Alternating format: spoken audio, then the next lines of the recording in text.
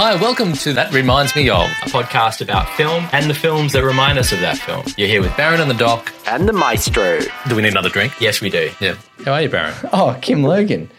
Doc, I'm good. Took me by surprise. I don't quite get used to the fact that we don't have to introduce this show anymore and we've got that little intro just sorted. Yeah, I mean, after editing it last time, it was kind of nice. So I'm happy. Remember the days of welcome to the show? Mm-hmm. Yeah, I'm over And we didn't know if we should look into the camera like this or if we should look at each other or if we should look at the other camera. Maestro's on the tools again today. How you doing, Maestro? Hello. Hi, everyone. Now we can just gaze into each other's eyes and have a really relaxed conversation. Absolutely. Speaking of which, the tragedy of Macbeth. Yes, that is what we're here to talk about today. Yeah, I'm not sure it can be a relaxed conversation when you're talking about the Scottish play because it's pretty dramatic. It's pretty bloody and full on. I love Macbeth, though. Are you familiar with Macbeth, the play? Well, I was in high school once and did English Lit and had to read Macbeth. And I'm trying to remember which Macbeth I've seen. I'm sure I've seen one. Anyway. As in film versions? Film version, a long time ago. Yeah. Yeah, but aside from that, and kind of just knowing the story, roughly, not particularly a thing that I know a lot about. What about you? I'm sure you know a lot about it. Or you? No, not heaps, but I do love it. I'm a Shakespeare fan. Yeah. I love Macbeth. It's one of the better ones. It's interesting what you said about you're not sure which bloody film you've seen. Yeah. Because it's quite ridiculous how many versions of it there's been. Like, obviously a billion stage versions, but film versions too. And we can talk about some of them. But, like, it just never ends. Like, you think Batman or Spider-Man are ridiculous as far as going back to the origin stories. This one just is the gift that keeps on giving. That's a great call because how much hate is there for the just sheer number of reboots for, like, Batman and Spider-Man alone, right? But yeah, like you say, Shakespeare, any Shakespeare, it's been rebooted about a bazillion times. Yep, and we don't tire of it. Yeah. Or we don't when they're decent. And well, let's get to that. Mm-hmm. Was this a decent reboot of Macbeth? Look, I can't really fault it in terms of like turning Shakespeare into a film and what that exercise is. Whether or not that you want to look at it as like, is this a film that you're going to love and rave about, or is this a great adaptation of Shakespeare? I think they're sort of two different things. Yeah, they are. Right? Yeah. And how are you approaching it? Do you go in looking at it as a film in its own right and, you know, comparing it to all the other films that are out now, or are you thinking that's the play and how have they really adapted this play? So first time around, first viewing. Two viewings? Two viewings. Crikey. First viewing, I certainly looked at it like, how have they adapted this Shakespeare play that is so famous? It's Joel Cohen as well, which is already interesting. So what's this guy done with it? Second viewing, I think I cared less about all of that. And I was just like, is this a film that I'm enjoying right now? Wow. You okay. know? Well, I want to hear the answer to that. Is it a film that I'm enjoying right now? But firstly, how have you been? Like, we forgot the pleasantries. This is the confusion of not having the intro anymore. Is now we just sort of start. Yeah, but I'm still very interested in how your life is. I want to hear about the film, but like, what's happening? Anything? Well, I've been storyboarding all week. That's that been old my chestnut activity out. You know, that's my film activity this week, and it's painful. And also because when it comes to storyboarding, there are ways to do it. You can just, and a lot of people will just say stick figures is all it needs to be. And I agree with that in principle. Yeah. Jodorowsky probably doesn't agree. Exactly. And I'm sort of in Jodorowsky's camp where if I start just drawing stick figures, I am deeply unsatisfied with the whole process. Like that's not going to stand. You know, it might stand for like 2 frames. And then after that, I'm slowly getting more and more detailed to the point where I'm just now doing manga and like painstakingly spending hours on one frame instead of just shooting through it like I should be. So I reckon that'll pay off though, because like, you know, you're looking at a scene, well, not a scene, a shot, and really composing it in your mind, and doing all these details. That will pay off when it comes to directing, surely. Sure it will. I'm sure it will. It better. Better. But also I'm going to show it to people, and that's the problem. It's like if I know I'm going to show it to other people, I just I have to do my best with it. Has to sing. Yeah. Yeah. What about you? What about you, Doc? What have you been up to? Well, let me just give what I've been reading. Yeah. You know, that old one. And recently I've been reading, this is topical, Shakespeare's sonnets. Where's the camera? Over there. Shakespeare's sonnets. So I'm going slowly through it and just reading one every, week or two. But they're beautiful. I love them. And so that's one. And note the Arden Shakespeare is the publisher, which is the same as Macbeth. Oh. So I'm a bit addicted to this publisher. But there's also this bloody book, Helen Vendler, who every time I read a sonnet, I'll read Helen's little take on it. Ooh, that's great. And she's good. She knows what she's talking about. Yeah, she does. She actually puts I won't go too deep into this. It's off topic, but every can you tell what gives me thrills? Yeah, totally. I love it. That's the first sonnet, for example, and you've got all the old, Shakespearean version there, and then the current version there. So you get to see, and then there's a few pages of talking about it. So it's really gives you a good appreciation. The old version and then the sort of translation. Yeah. I think that's relevant to this film in some respects. And the levels of translation that take you from Shakespeare through to what we do today is interesting to me. So it's something we can talk about when we get into it. Well, let's get into it because that's what we're here for. So we deviated when I asked you're appreciating it the second time round. Yes. As a film. Yeah. What did you think of it as a film? So I came to the conclusion that it's a beautiful piece of art that I don't enjoy watching very much. Okay. Yeah. And that's not to say anything about the filmmakers or the actors or anything about it. I started thinking afterwards, why is that? And I think it's just that there's too much that I have to think about in that film.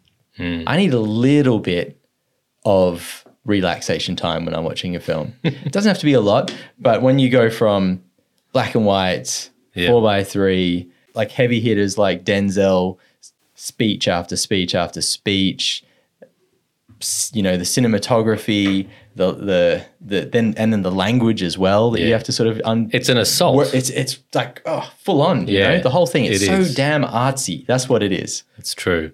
Well, Shakespeare is artsy, so you're going to have to get used to that. It's true, and I don't have a problem with that. I love artsy films. Yeah, but it's just the stacking of art. The stacking. That's so beautifully said. It is the stacking. I'm going to now turn around and say lots of positive things about this film, but I'd love to know your overall thoughts as well. My overall thoughts are really positive. That's not to say I can't pick some holes in it, because there are. What I liked was just how play-like it was, and how stylized it was. And I mainly compare it to I call it the Fassbender version, but who's the director? Justin Kurzel, who directed 5 minutes ago another version of Macbeth. Have you seen that one? No. Okay, that one is really different and awesome in a different way. Yeah, right. So it's kind of visceral. Different from his previous work, is that what you're saying? Or no, you're saying the one that was done recently is different from this Macbeth. Correct. Gotcha, sorry. Yeah. So that was done, again, 5 minutes ago. Yeah. And stars Michael Fassbender and Marion Cotillard as Lady Macbeth. And it's a ripper, but it's really bloody and action-packed and great. Sounds sort awesome. of fleshy and human. And and then you compare it with this one, which is stylized. Kind of cold. Very cold. Yeah. Fassbender is Macbeth as far as I'm concerned. Right. After watching that. Okay. And Denzel is sort of like what did you think of his performance? I had mixed feelings about this because, We're still processing it, aren't we? Yes. So Denzel and McDormand, right? Yes. I don't know why I've gone first name and then last name, but that's what I'm doing right now. Yeah, Washington and Francis. and Washington. Yeah. There's such obvious choices, and but in terms of they're gonna be. Hold up. Yeah. Denzel Washington is not an obvious choice. No, for you're a right. Scottish warlord. You're right. However, following fences and things like this, you can see it. It just makes sense, and it's they're both great. But again, on second viewing, I just didn't find myself enjoying watching them play these parts. Yeah, and I think that's a part of it, right? Is you sort of you have to kind of enjoy the actor in the role. You know who I mean, we can get into it, but there are others that I did love in this. Okay. But the two leads are sort of like, okay, yeah, it works. I think it really helps if you deeply know the text, and I'm not claiming I do. Yeah, but to really sort of love and know the play, and then to see it come to life in a certain way when you don't have to think about what the plot is, you don't have to try and follow the words. Yeah. You can just say, oh yes, this scene that's so beloved, and they've rendered it so deliciously. Yeah. I think it's a real pleasure if you know the work. And did you get that from watching this? Were you getting that? I got it a bit, but again, I don't claim to be an expert at it, so I don't think I would have got it to the same extent that perhaps a Shakespeare fan, boy or girl, would have. But Yeah. I think I got enough to get the gist that this is a really cool rendering of it. You could feel it. You could I feel could it was there. I wished I'd read the play again, 5 minutes before watching it, which I didn't get time to. Yeah. And had I think I would have enjoyed it even more. Brilliant. Well, when we were talking about talking about this film, the three of us, I straight out said, prepare for Doc to be the one that gets it the most. And I'm glad because I think that's right. And you know what? I enjoyed the Shakespeare that I've read, and it's been a long time. I really struggled with the language the first time around. The second time around, because I wanted to think less about the language and just try to see what the film was saying to me in other respects, I put the subtitles on, and it was so much easier. Okay. I can read it and understand it way faster, I think, than I can hear it and understand it. Yeah, I think the language is a bit of a problem for the everyman or woman, particularly in this, because if you go and see Macbeth in the theatre, if you go and see Shakespeare in the theatre, they'll get so bloody thespian on you. Yeah. And every line, they'll assume you don't understand it, so they'll act it. If they say lusty, they'll make some sexual do a hip little thrust. move, Yeah. a hip thrust. Yeah, great. So every line is reinforced by the action. Yeah. This one played more like a Days of Our Lives melodrama. Like sometimes there were actual moments when you'd see someone talking to camera with someone else, across their shoulder in soft focus. Yes. Like it felt like Young and the Restless. Yes, absolutely. And that's great if you know what's happening. Yeah. But you lose all the physical theatre that is Shakespeare. So I think for some people maybe that means it's hard to grasp. It's hard to grasp the way that the words are spoken, the combinations of the words themselves, and then also how verbose it is. It really occurred to me that the way that Shakespeare was using dialogue compared to the way that we use dialogue today has changed so dramatically. And to give you an example, you've got the first scene of the film is the witches. And I think that would actually play fairly similar to how you might do it today in a film. It has to be a bit weird. It has to be dramatic. And the dialogue, the way it's presented makes sense to me. But then the second scene comes along, and it's about this scene between Duncan the King and who's the fella that's Ross. Ross. Who basically is delivering a bunch of information that He's quite a charismatic actor, Oh, yeah. isn't he? yeah, totally. Yeah. And Brendan Gleeson He's great.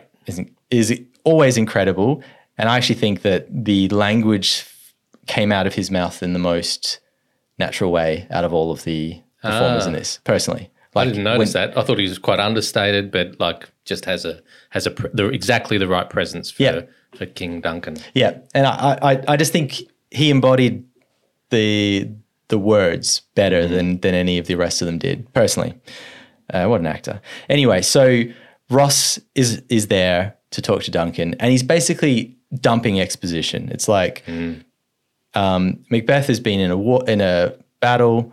It was a tough battle. Didn't look like it was going to go well, but he was a real hero and won the day. Yeah.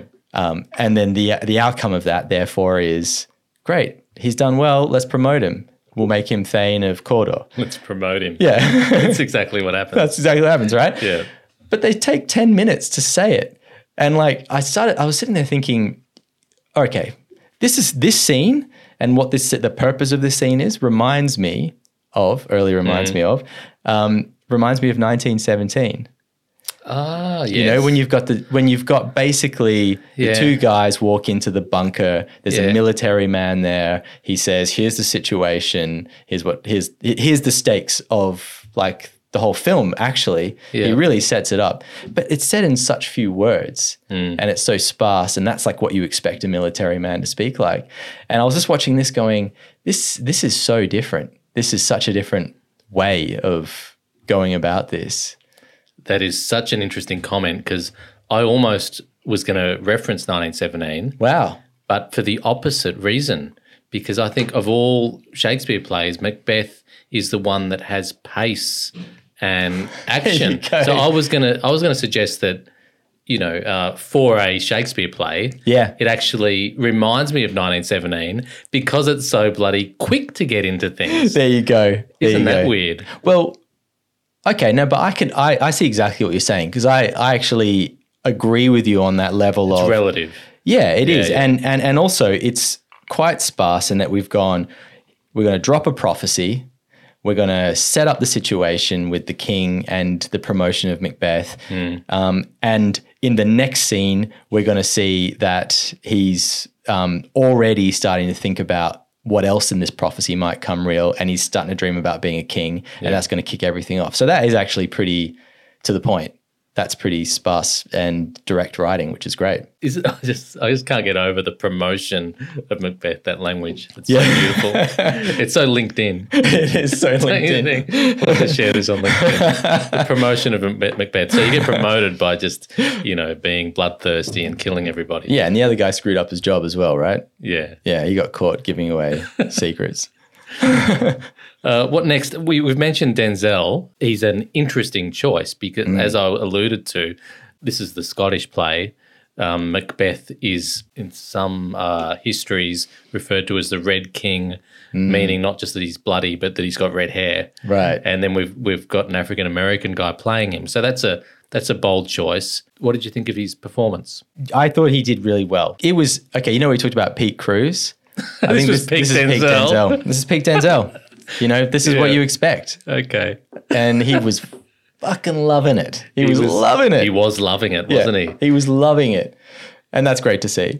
But you can see it. That's the thing. Isn't Denzel, he's one of those actors that you can tell when he's loving it. He's soaking up his Denzelness. Oh, yeah. Yeah. I really enjoyed it was like there was this big theatrical play happening, and then this American actor just thrust into it who was just authentic. I'm not saying that Americanism is authentic necessarily, but he felt like just an everyman thrust into a Shakespeare play. Right. His speech wasn't Shakespearean. His accent was his own.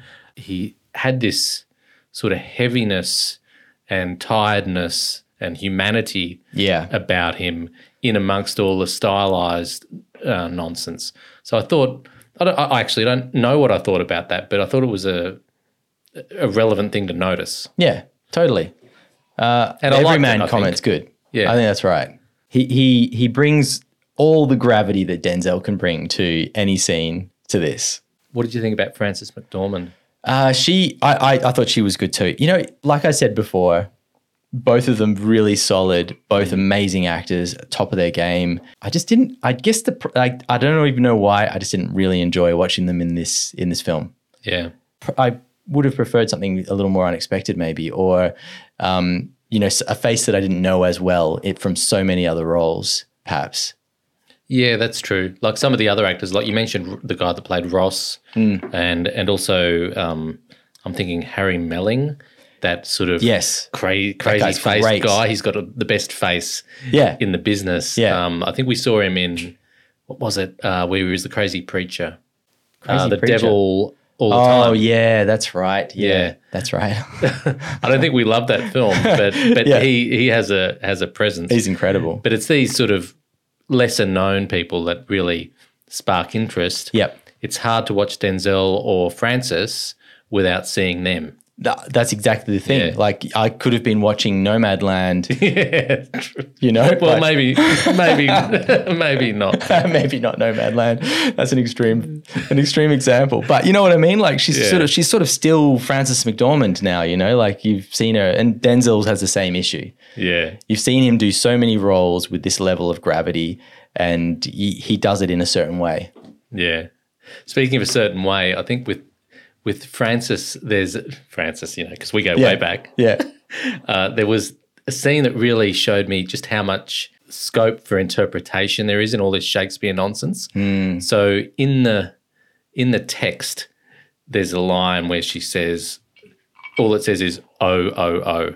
I've forgotten where it comes, but it's where she's really reacting to something quite emotionally. Okay. So that's all it says, "oh, oh, oh." And yet in the scene, like it's this minute-long sighs and actorly, you know, expression of it. Yeah. Which, you know, you can interpret "oh, oh, oh" in so many ways, but they made it a moment for her. Yeah. Which I think just for me is why they just keep on coming back to this Shakespeare nonsense, you know, because you can do with it what you will. So I have a question for you. Yes. Last episode, you said Charles Dickens is the greatest storyteller ever, or ever. He's one of the greatest storytellers. I don't want to misquote you. I throw away these It was lines a ripper. pretty. Now, Charles Dickens, Shakespeare. Who wins? Depends what you're looking at, but probably for storytelling and for cinema, I think Dickens. Yeah. With Shakespeare, I think it's so open, like it's just these words on the page, and like I said, so open to interpretation that it's rich to mine. Whereas Dickens actually does all the work himself. Like in the words he puts on the page, just describes perfectly, you know, what the characters are. Whereas Shakespeare, as a critic or as a student of it, is fun, but yeah, Dickens is cinematic just in his bones. I agree with that. I'm not that I, you know, am a expert on any of this, but that feels right to me. I'm not claiming to be. Okay, so we haven't talked about one actor yet, though. Ooh, who? Catherine Hunter, who plays the witches. Ah, wow! What a choice. I don't know. I don't really. Do you know Catherine Hunter's work from anywhere else, or? No, I believe she's versatile. I think she's a stagey sort of person, isn't she? I have no idea. I haven't seen her anywhere else before that I know of. But in this, like, I just think she's got to be one of the top things things about this film. Like that performance is just two things. One, it's Joel Coen's amazing direction of what that role should be. Yeah. Clever, super clever. But then the way she pulls it off is insanely good. Like you can't imagine that done any better than that. Yeah. Like if you're going to get someone whose body is going to contort like a crow and have a voice that sounds like a crow and eyes that just feel like deep wells and a face that's just wrinkled and charactered and beautiful in every possible way, like she does it all. It's great. Yeah, I could listen to your summary over and over there. That was perfect. Okay, great. What about her? Like there's so much to say. Like just the the choice to condense those three sisters into that one incredible actor is genius, because Yeah. I've always been a bit embarrassed by that. What do they say? Double toil and trouble. Double, yeah. Toil and trouble or, Toil and trouble, something. bubble and something. Like that Yeah. embarrasses me a little bit. I can't. It's gone into A little bit kids rhymey, isn't it? kids rhymey popular Yeah. culture too much. So the idea of those three witches, I'm just not keen on. I have to sort of gloss over that in the play. Interesting. Yeah. But to see it done so uniquely was really great, and the physicality of her. But initially, when I saw her, I just thought, okay, they've roped in some. What do you call them? Those people that just get Yeah, like some sort of dancer, the contortionist or something. contortionist. Yeah. yeah. I thought it was just a contortionist, but Yeah. the fact that she's a legit bloody actor and can also Freaking do all nailing that it. physical Yeah. stuff. Yeah. Because that's acting too. It's not just the voice. Oh, yeah. It's your whole body, and she was just brilliant. Her study of like how a crow moves and the way it sounds and just the whole mannerism Yeah. aspect of it is wonderful. Yeah, we'll get back to crows, I reckon. Well, okay, we've talked briefly about cinematography, have we? We mentioned the look of it. I think I mentioned the look of it slightly, Well, but the look of it's beautiful, isn't it? Surely. that for me. So we've got the witches. Yeah. That's a high point for me. The cinematography and the set design, if you put those two things Yeah. together, or production design is really what it is. What you have is, for me, just like that's the pinnacle of this film, like of the things that is great. It's those two things together. It's just so beautiful. Yeah, delicious. Yeah. And it's got this whole kind of like geometric design element going to it. So true. I was thinking of an Escher painting. Like it Yes. feels as though it happened in an Escher painting. Yep. So I wrote down Escher, and then the other thing was this game called Monument Valley, which if you're a You and mobile- your bloody games. I know. Well, Monument Valley is actually based off of Escher's designs, right? Okay, yeah. But it's just if you're a mobile phone game player, it was one of those things that just went really well for a little while there. Yeah. It's a little puzzle game, but what this film has is it's got that similar thing of the shapes with positive and negative, like kind of areas or planes where you can kind of see full light, black shadow, lots of geometric patterns, and just like the framing of that is so meticulous. It's beautiful. Like and it's black and white, which, I don't think I've seen black and white that's this dramatic for a very, very long time. Yeah, it was beautiful. Yeah. I can't really comment on mobile phone games other than Angry Birds is probably the last one I played. Yeah. And it reminded me of Angry Birds. well, I'd suggest it probably did, because there were a lot of Angry Birds. And again, let's get back to the birds later.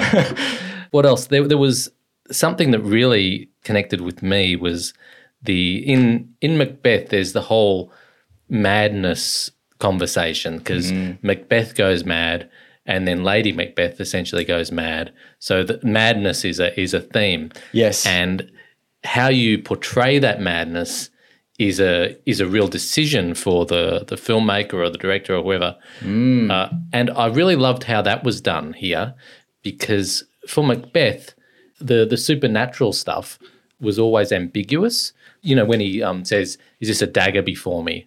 So he's seeing a vision of a dagger, but it's really the door handle. Yeah. And then he sees a vision of Banquo, but you see that it may or may not be Banquo who he's seen. Yeah. And then Banquo becomes a bird who he's fighting, and then he has a session with the weird sister or the witch, and he's drugged just beforehand. So that's kind of explains that. So every time there's some supernatural element, there's some physical real world explanation. Yeah. So it makes his madness a bit sort of unique. It's clever. Yeah, you're right. And so the way the crows play into it, the way that the building itself and the shadows and the light play into it, and then just people coming and going is really interesting. Like just clever filmmaking in terms of like how can we work on the physical elements that are here to make something that's otherwise just a lot of talking in rooms come to life.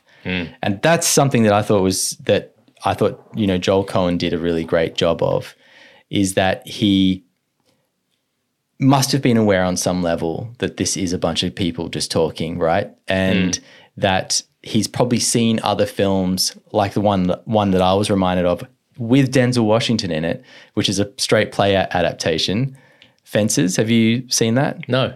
So August Williams. Is it August Williams? Let me see. I wrote it down here.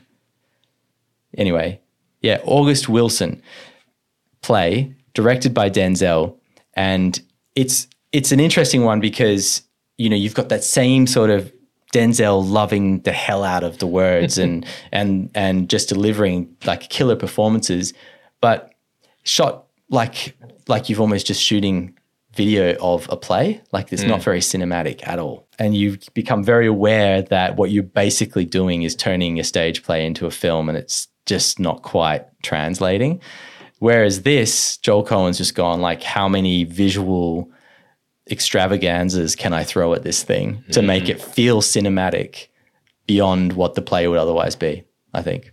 Yeah, agree. I thought Denzel's words were like, sometimes he was mumbling them and whispering them, so they were almost irrelevant. Yeah. And it was just this, what term did you use before? It was a great word. It was like one thing upon another. Stacking. Stacking. Yeah, it was stacking of visuals and all this stylistic stuff. Yeah, totally. More than the words. It was his face more than the words that was doing the storytelling. I think that's right. Yeah. I think that's Joel Cohen being aware of the limitations of bringing something that's very stage related or driven over to cinema. Yeah. And like what else you have to bring to it.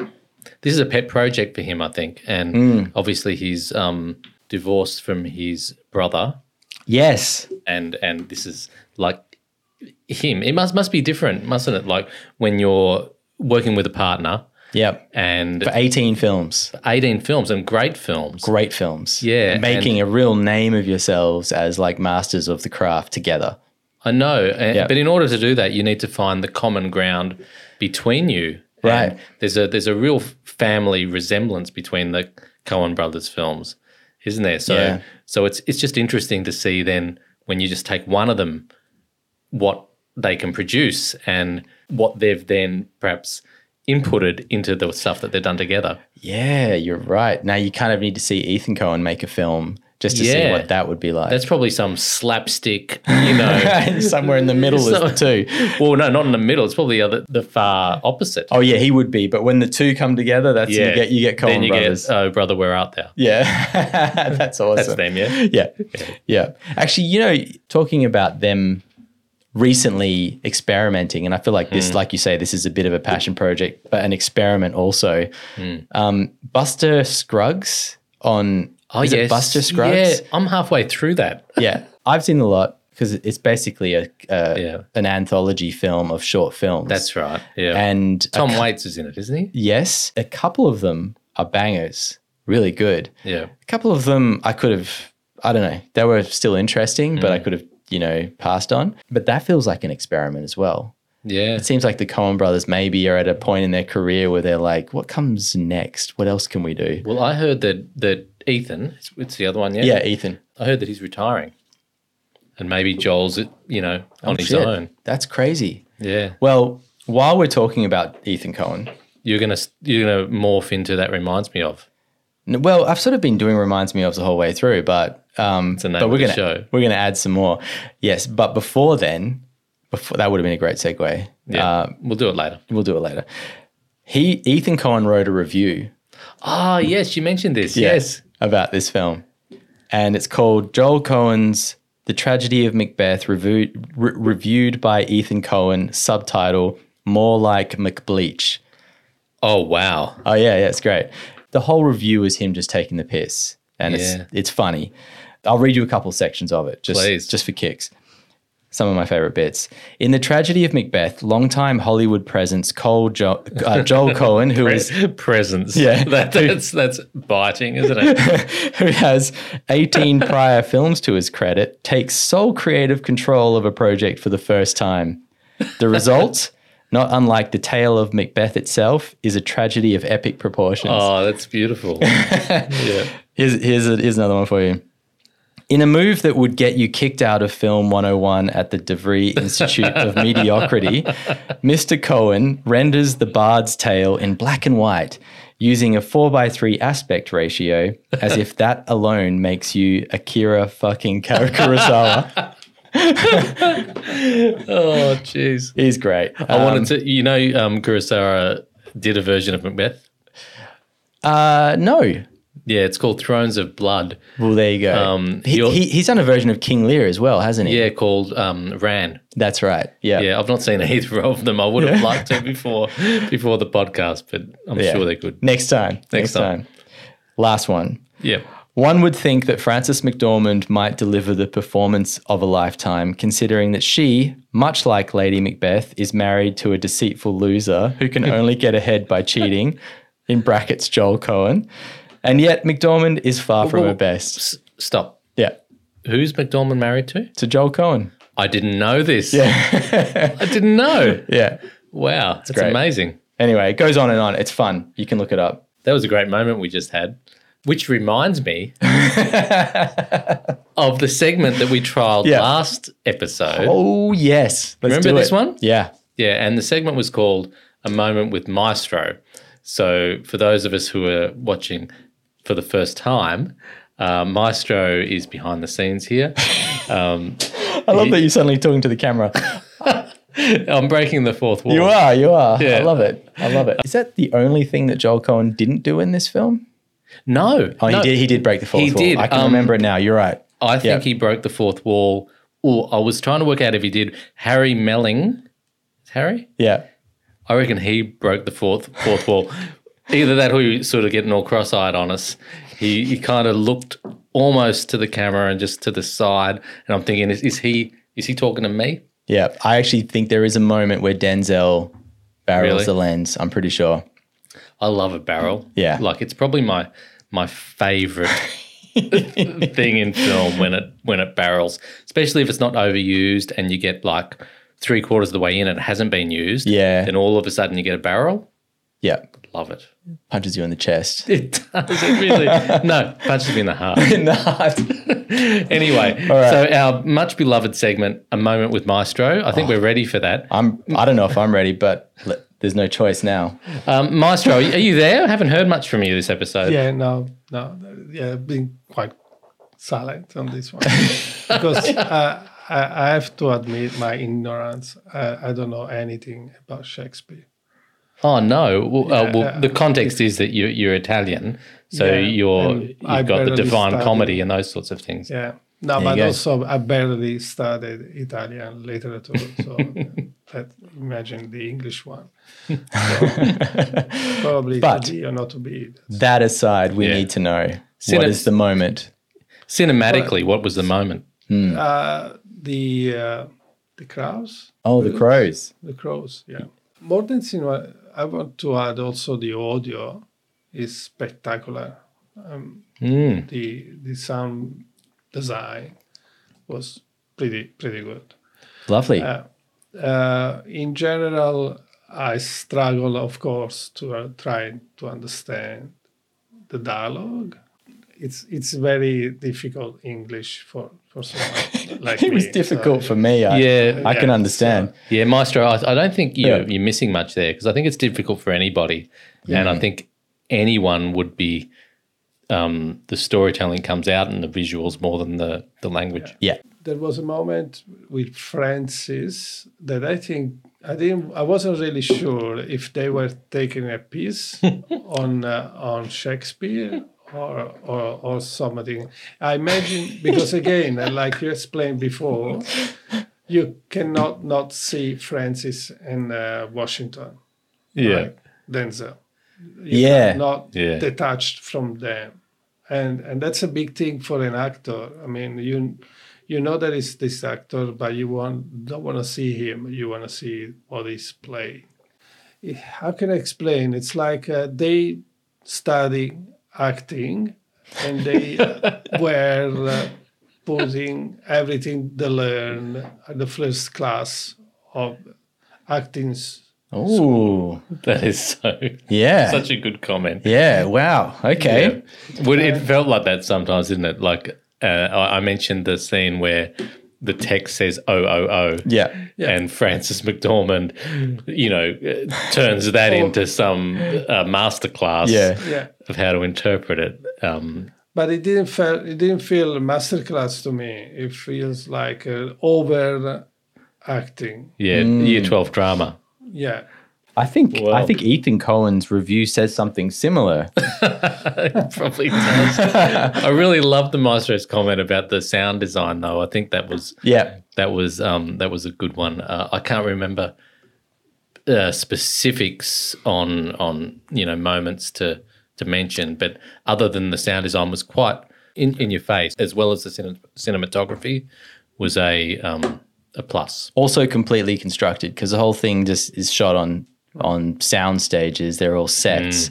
They're all really kind of strange, cold geometric sets as well. So they could build it from the ground up. Yeah. I love that though. Like, I liked it too. Yeah. Yeah.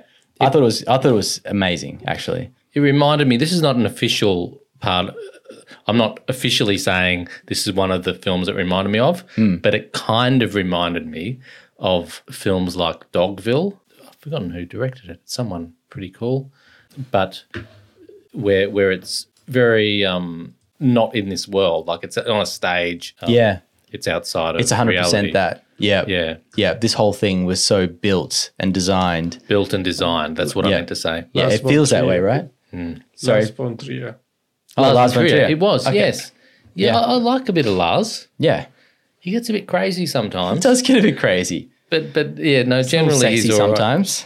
You get yeah, but it's sort of unusual. You Yeah. got to be into it. He's don't got a you? kink, right? Yeah. Yeah, you got to be kinky. Yeah. To get into the last one. I So, do you want to talk about any other reminds me ofs? think we should talk about reminds me of. Yeah. I think there's a billion things it could remind you. Well, of. that's the problem. It's Shakespeare, right? So it's Yeah. been around forever.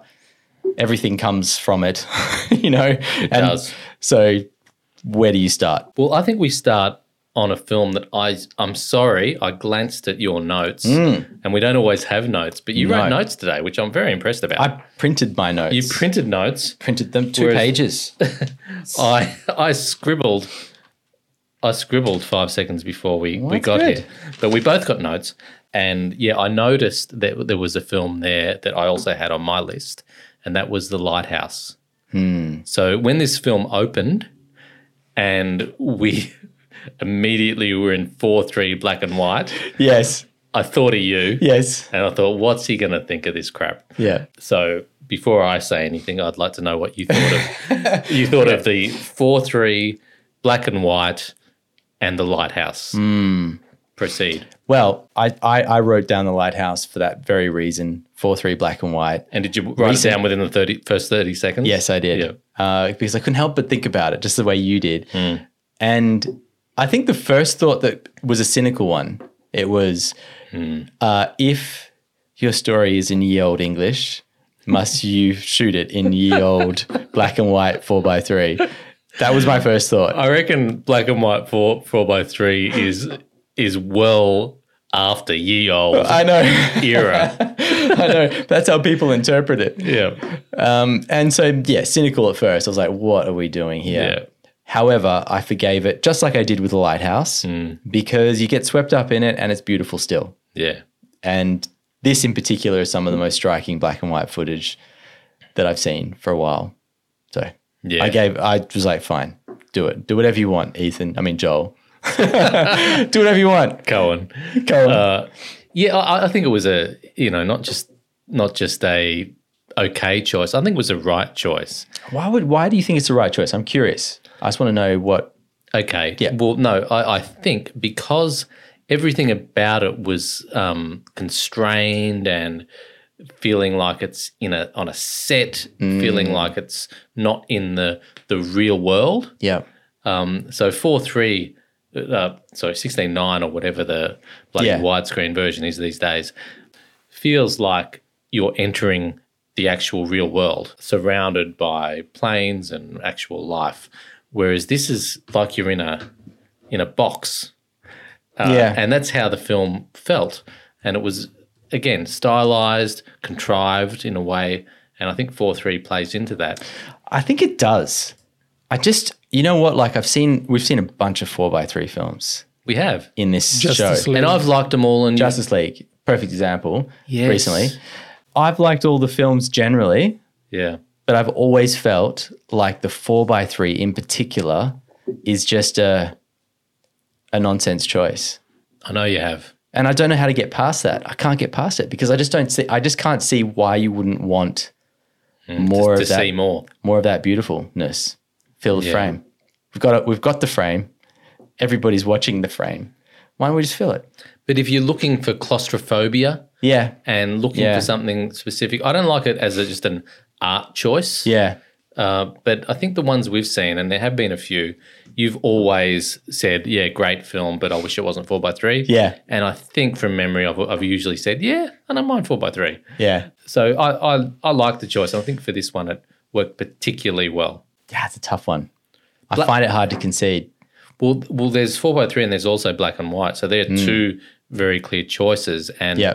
Oh, the black and white is motivated and feels like does. it's the best fucking black and white I've seen for ages. You know what I mean? Yeah. The 4:3 I could do without. the black and white I really liked for Macbeth because colours are important in Macbeth. Yeah. And it's often considered like a black, white and red play. Just as our But there was a bit of background red. changes to red. Yeah. I think there was a little bit of red. Oh, you can Was see a there? bit in there in the I think grade? in looking at there was a slightly warm black and white. Nice. Interesting. Yeah. Yeah, it's meant to, it's like black is, most of the play is meant to be at night, and white signifies like lightning strikes and, things like that. Yeah. And then red is clearly the blood that they're trying to wash off their hands. Yeah. So it's commonly considered a black, white and red play. So black and white is a perfect choice. I was thinking that maybe they're going to do something silly, like have the blood, actually pop as red. I'm glad they didn't do Like that. a Sin City type deal. Yeah. So yeah, thank goodness. Yeah. Anyway, that's The Lighthouse. I had another one for you. Yep. So I mentioned earlier just like where we've come since Shakespeare, the way we go about things. Yeah. Well, I started thinking what comes before Shakespeare and, what kind of leads into this sort of storytelling. Wow. And the reason I thought about it is that recently I've been reading a bit of Celtic and Norse mythology, and in particular, there's a Irish equivalent of an poetic Edda, but it's just like a story, right? Yep. And it's called the Táin, or the something. I always call it the Táin, but that's probably not at all how it's pronounced, right? Well, look, I don't think this show would be anything if not for mispronunciation. You're correct. It's probably like the 10. Anyway, so I've been reading that Yeah. and really enjoying it. But what I've noticed across all of these stories is you have heroes that are epic in battle. They have great powers in battle, basically. But they're foiled by either women or prophecies gone wrong, that they sort of, for whatever reason, they go after them or they're tricked by them. And so you have the sort of the rise and fall of great heroes. And it just made me think like you can draw a line through basically those stories to this, and then to another reminds me of, which is Game of Thrones. Like you can kind of, it just sort of feels like that's the progression of these sorts of stories. And maybe you could say the same thing with Marvel heroes and so on as well. Talk to me about Game of Thrones. It's the politics. I think it's the deceit, the politics, the will to power gone wrong. Yeah. And also a dash of magic, like the fantasies is in this as well in Macbeth. So That's a wonderful reference. I love it. Yeah, you can see Macbeth all through Game of Thrones. yeah, totally. Kings and wanting to be kings and killing off kings. Yep. And queens. Speaking of queens, you alluded to the manipulative women or something like that, didn't you? I don't know. Like within those old stories of heroes, quite often it's a woman that's their downfall. Yes, that's what I'm. Yeah. That's what I was grasping at. Yeah. This is not me saying that women are manipulative, but it's me remembering our last episode, which was about Uncharted, and I also mentioned Zombieland, where you've got the male heroes and then these chicks in the background that are just manipulative and trying to, get the guys to do the wrong thing and that sort of stuff.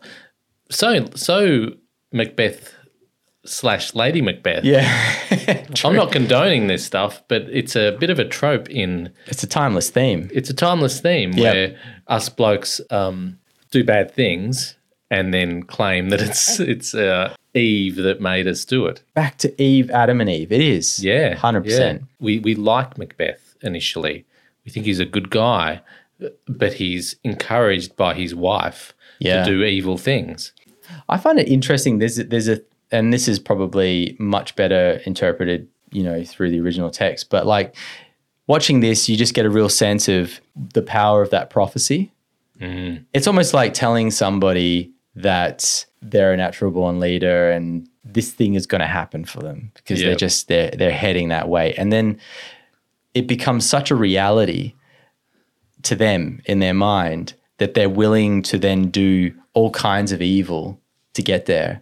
Yeah. It's like entitlement through and through once they've decided that that's theirs. And it's interesting that somebody that they've just met off the street can suggest you're about to become the king. It's going to happen. Yeah. And they're like, wow. Yeah. Better start killing people. Better actually make this prophecy come true by doing all sorts of evil shit to make it happen. Yeah. Isn't that crazy? Well, it's not just crazy. It leads perfectly into my next. Great. My next reference. Awesome. And that is another film that we've recently reviewed, which I think it's cool to hark back to previous episodes. I think so. Absolutely. And that's Dune. Yes. I can see you trying to work this out. In Dune, there's a prophecy that what's his name? The star of the Kyle MacLachlan character that is the hero. Anyway, Timothy Chalamet. Yeah, Chalamet. Yeah. There's a prophecy that he will be the chosen one. He's the Christ figure. That's right. That's right. And there he's living his life, just this boy living his life in the shadow of this prophecy of what he will become. And if he didn't catch wind of that prophecy early on, would his choices be totally different after that? Well, who knows? But I think the interesting thing for Macbeth is that he does catch wind of it. So Macbeth is told that he's going to be the king. Yeah. And then he's got to work out what to do with that. Yeah. And he chooses to make sure it happens, thanks to his wife. Yeah. And it's a bit similar to Dune, I think, where he sees the future mapped out and he's traveling a path, making decisions, but knowing where he's going to end up. Yeah. So, Dune was one for me. I wouldn't have thought of that, but that's a great call. It made me think, though, that there's probably so many other prophecy-type films. I was racking my brains to think of other ones where the lead character is knowing that they're going to be great and having to do awful things in order to get there. Well, Star Wars. There you go. Well, you're making me think of Joseph Campbell and anyway, this whole thing, right? Well, it's very Joseph. Yeah. And the sort of timeless hero's journey ideas, which are all through Star Wars. Like that's what Star Wars is basically built on. Yeah. Those themes play over and over again. Seeing a story like Macbeth brought into a film setting, and we can look at it now, is interesting because the storytelling is a little different. It focuses more on the dialogue and the characters in a sort of verbose, over the top kind of way, in a way that I think somehow the plot seems to be a little simpler to look at. Well, there's not much to the plot. Yeah. I actually listened to a podcast recently about Macbeth, the play, and they summarize the plot in 2 minutes, and it's like there's half a dozen things to note. Nothing really happens, but that's what makes it so adaptable, right? I guess, compared to other Shakespeare plays that you can really easily do it. And it's a super tight plot. It's a great plot. Very tight. Yeah. Yeah. Yeah. The problem is that when you convert a play to movie, the timing it's really defining. Keeping the timing of the play in a movie, it is really difficult. And this is why I think this movie looks really slow compared of what we used to see in cinematography, in movies. They're very quick, fast, and things happen, etc. So the timing, they kept the timing of the play, and that plays a big role in the way this movie looks, basically. A second thing that I found a bit annoying, I have to be honest, is just that they shout like they are in a theater doing the play. They talk loud, but you don't need to talk loud. You got the microphone. This is a movie. So why are you acting like you in this way so loud? But that's the play. It felt very much like a play, didn't it, Sal? Yeah, it is. Yeah. It is. And that's where I question sometimes a play become a movie. Most of the time, to me, it doesn't work. Because the timing, it's completely different. It worked. The only times I saw it worked was with The Father. The Father is a play. Was that a play? I think so. I think he's right. Yeah. But it works as a movie, and it's fantastically done. But this one, coming back in the play, becoming a movie, it's hard. It's funny because I think we said this before. I think Macbeth is a fast-paced play anyway. Yeah. And in order to make it a film version, like there's a lot, it's abridged. Like there's a lot that they cut out in order to keep the pace up. Yep. So to think that it's still, considered a bit slow. It depends on what you're coming into it with. Yep.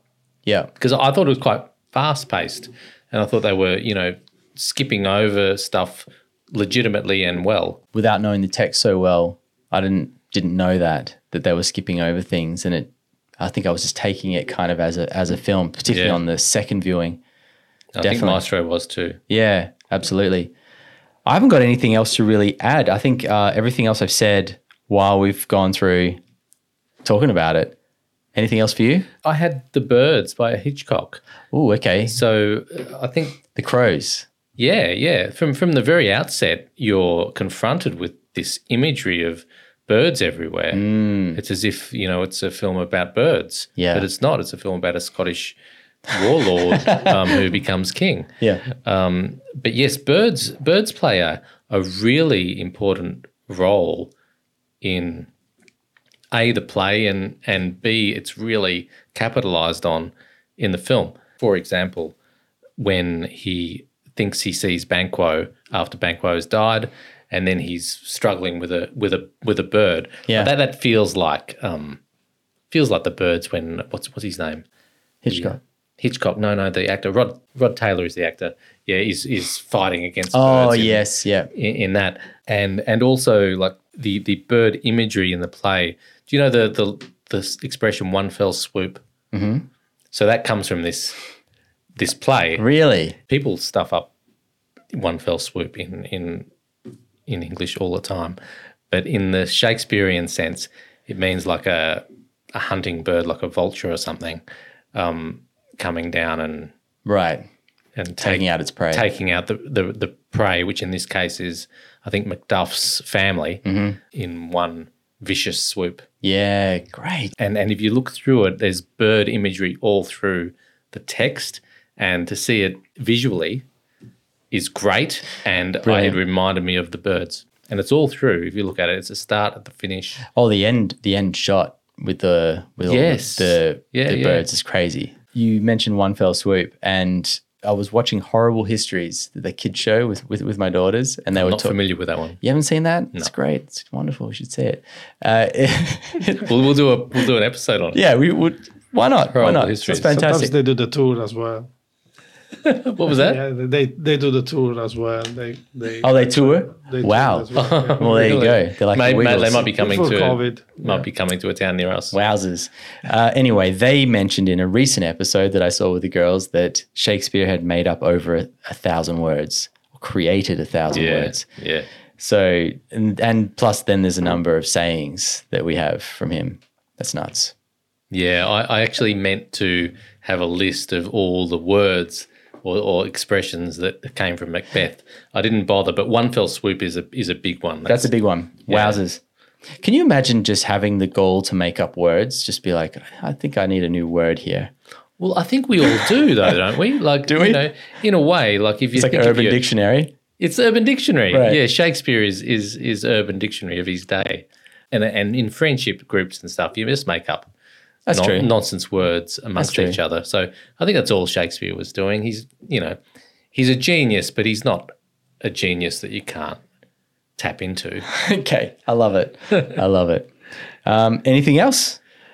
No, I really enjoy this one. I'm so glad we went into Shakespeare. I now feel like I've explored the academic version of this podcast, and maybe next time we can go back to Michael Bay or something. I think we definitely have to. We went from Uncharted to this. I've been calling this thing Uncharted this whole time I've wanted to talk to you about this. because I keep typing Uncharted every time I put it in because that feels right. I really honestly meant to Google Uncharted versus Uncharted. Well, it bothered me because I ended up having to go back into everything that we posted and change it back to Uncharted. Oh, so you actually thought it was Uncharted? I did. I all just this sort time. of just assumed that's what it was. No, I knew, and I just was struggling. But felt with wrong it. about it. Felt wrong. I also feel very wrong about ending this podcast because I've enjoyed it. I've thoroughly. enjoyed it too. Last thing I wanted to say is while I was a bit down on some of the aspects of this film, I think this film should win the Oscar for cinematography and for production design. Yeah, I don't. That's see my how, call. I don't see how it can't. It just has to, It's right? it's not nominated for Best Picture, is it? Don't think so. Yeah, which is probably also fair. But Yeah. for the places where it shines, such as those things, Yeah, it should win. I agree. And we've been right before, We have. so let's assume that we're right again, and we'll come back after the Oscars. Let's see what happens. See if we were. Absolutely. All right. I love Maestro, this one. Doc, Bye, everyone.